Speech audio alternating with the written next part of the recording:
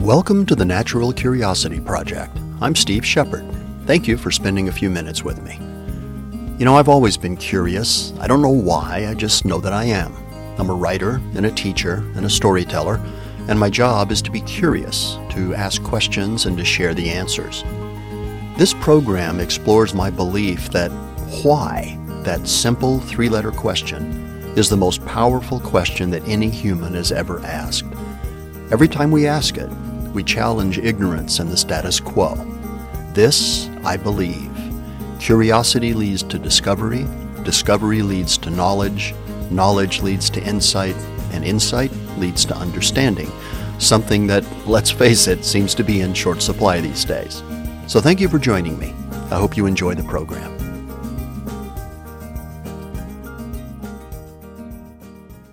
Hi, Steve here. Thank you for dropping by.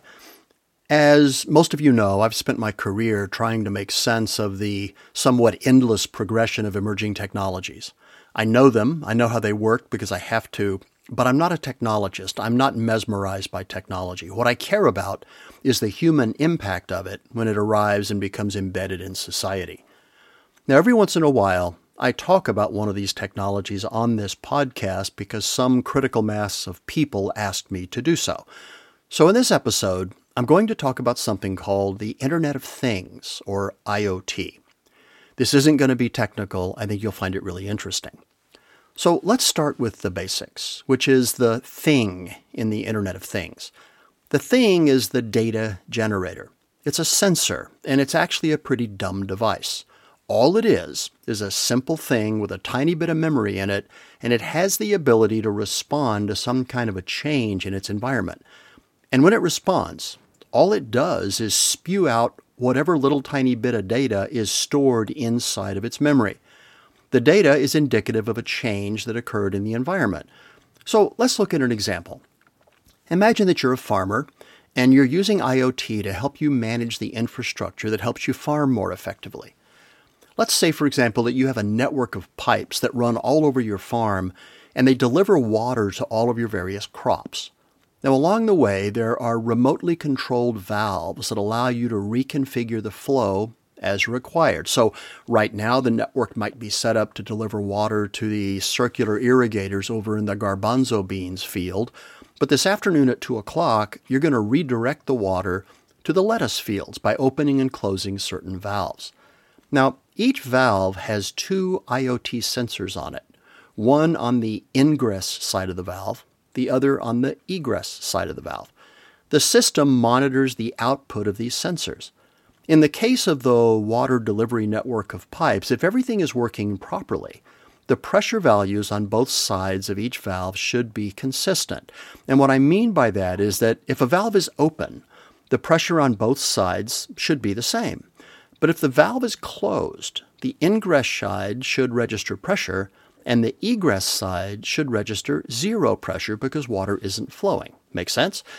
The computer that receives the inputs from the sensors is programmed to understand this relationship. So if the valve is closed, but the egress sensor registers the presence of water pressure, something's wrong, and it notifies the system to have somebody come out and check the valve.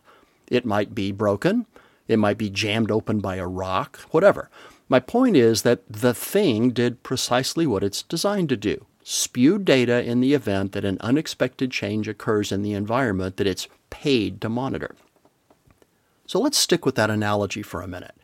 If it happens once, if we find a rock in the valve and remove it and everything goes back to working the way it's supposed to, terrific. But what if it doesn't? What if we get notified 6 times in a 24-hour period that there's something wrong with that valve? That might be an indication that the well is getting low because we're picking up sediment that we shouldn't be sucking into the pump.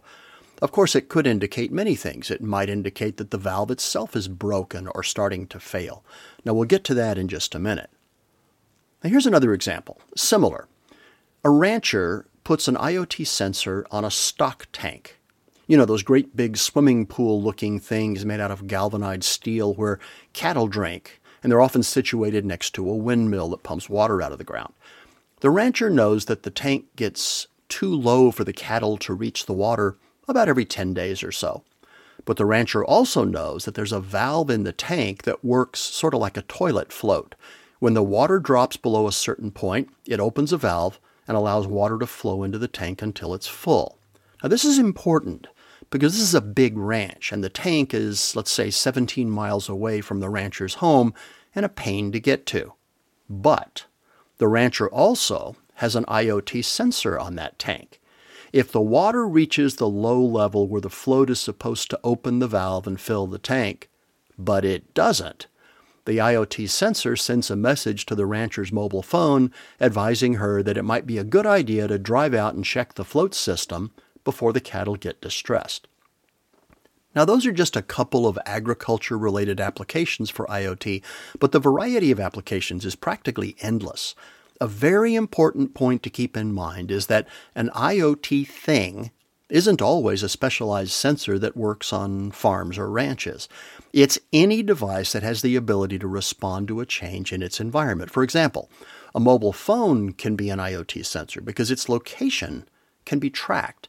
And it has an accelerometer in it that can tell if the phone is being used in landscape or in portrait mode. But there are lots of other applications. For example, we can use IoT to control building security because cameras and motion sensors and automated door locks are IoT devices. In a smart city, we can use IoT sensors to turn street lights on and off depending on whether or not there are people in the area. We can use it to monitor water quality, look for the presence of pathogens in the city's sewer system, and watch for motion in places where there shouldn't be motion. Again, a form of security. Now, we can watch how people move when they leave an airport or train station or a bus depot, for example, by monitoring the movement of their mobile phones, not to track individuals, but to see where traffic congestion might occur because a lot of people are going in the same direction for whatever reason, and then deal with it before it becomes a traffic issue. Or we can monitor the daily movement of an elderly person inside their home as part of a strategy to allow them to stay in their own home instead of a care facility, because we know people are healthier when they get the chance to do that. There are already products out there that work this way. There is a product called the Magic Carpet, for example. It learns the time that people get up and move from bedroom to bathroom, from living room to bathroom, from kitchen, etc., and they develop a sense of exactly how this person moves. And they monitor it and they do nothing until the pattern changes. And when the pattern changes, that could be an indicator of a problem, and they notify whoever they are expected to notify. Anyway, you get the picture. Every time something changes that we care about, the IoT sensor that we've asked to monitor whatever that something is spews out a little squirt of data. But what happens next? Well, the data makes its way onto a network, usually wireless, but not necessarily, and the network then transports the data to a data center somewhere. At the data center, the data is combined with lots of other similar, or in some cases not similar data, and that's when the magic happens. Data analysts unleash software tools that begin to analyze the data to spot trends and patterns and correlations. This is called big data. And it's about as close to Harry Potter's sorcery as you'll ever get. Why? Because big data analytics are sophisticated tools. And the way they work is that they find correlations where there shouldn't be correlations. It's the butterfly effect that Jeff Goldblum referred to in Jurassic Park. A butterfly flapping its wings in the Amazon kicks off a series of what appear to be unrelated events that make it rain in New York City 5 days later. This is sometimes called chaos theory or Mandelbrot theory. Now, unless you're practicing some advanced form of better life through chemistry, don't take this any further. Trying to understand this stuff is going to make your brain hurt. The best example, though, that I can give you is a study done by UPS many years ago. They wanted to do whatever they could to reduce their carbon footprint because from a sustainability point of view, they are a very environmentally responsible company. And they know that their carbon footprint is big because of the size of their global transportation fleet. So they instrumented everything. They put IoT sensors on vehicles, their drivers, all the various operating elements of their land and aviation-based vehicles, on packages, and throughout their handling depots. They then analyzed the data that the sensors produced, and what it told them was fascinating. No more left-hand turns. That's right. Only rarely will you ever see a UPS truck turn left. And the result? Millions of gallons of fuel saved every year and the elimination of emissions equivalent to that produced by more than 20,000 passenger cars a year. Why? Well, that actually makes sense if you think about it. When you make a left-hand turn, you have to sit there and idle waiting for oncoming traffic.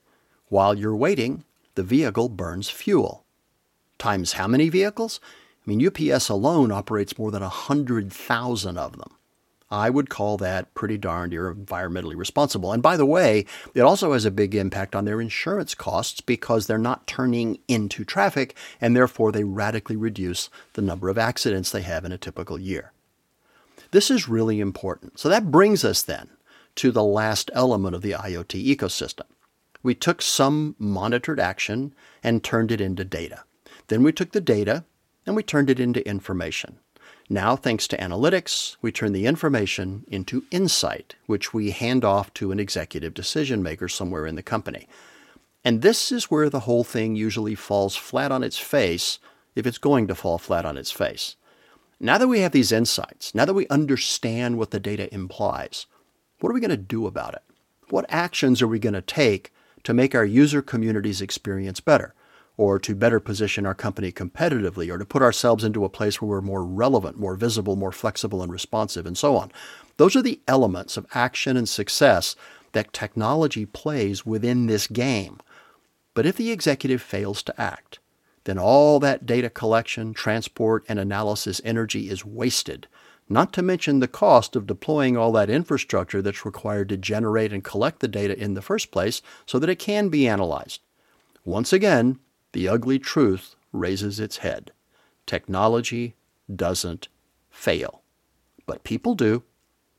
If you'd like me to comment on some other technology that has caught your attention, let me know. I'll feature it on a future episode. And I'm going to end with what's called Putt's Law. It goes like this. Technology is dominated by two types of people: those who understand what they do not manage, and those who manage what they do not understand. Hey, thanks for dropping by. I'm Steve Shepard, the host of the Natural Curiosity Project, where we're committed to the idea that curiosity leads to discovery, discovery leads to knowledge, knowledge leads to insight, and insight leads to understanding. In every episode, we explore some topic that piqued our curiosity enough to make us want to share it with you. I hope you enjoy the journey. And if you did, I'd appreciate it if you'd leave a comment over at iTunes or SoundCloud, wherever you listen to the podcast. Thank you very much. We'll see you in the next episode.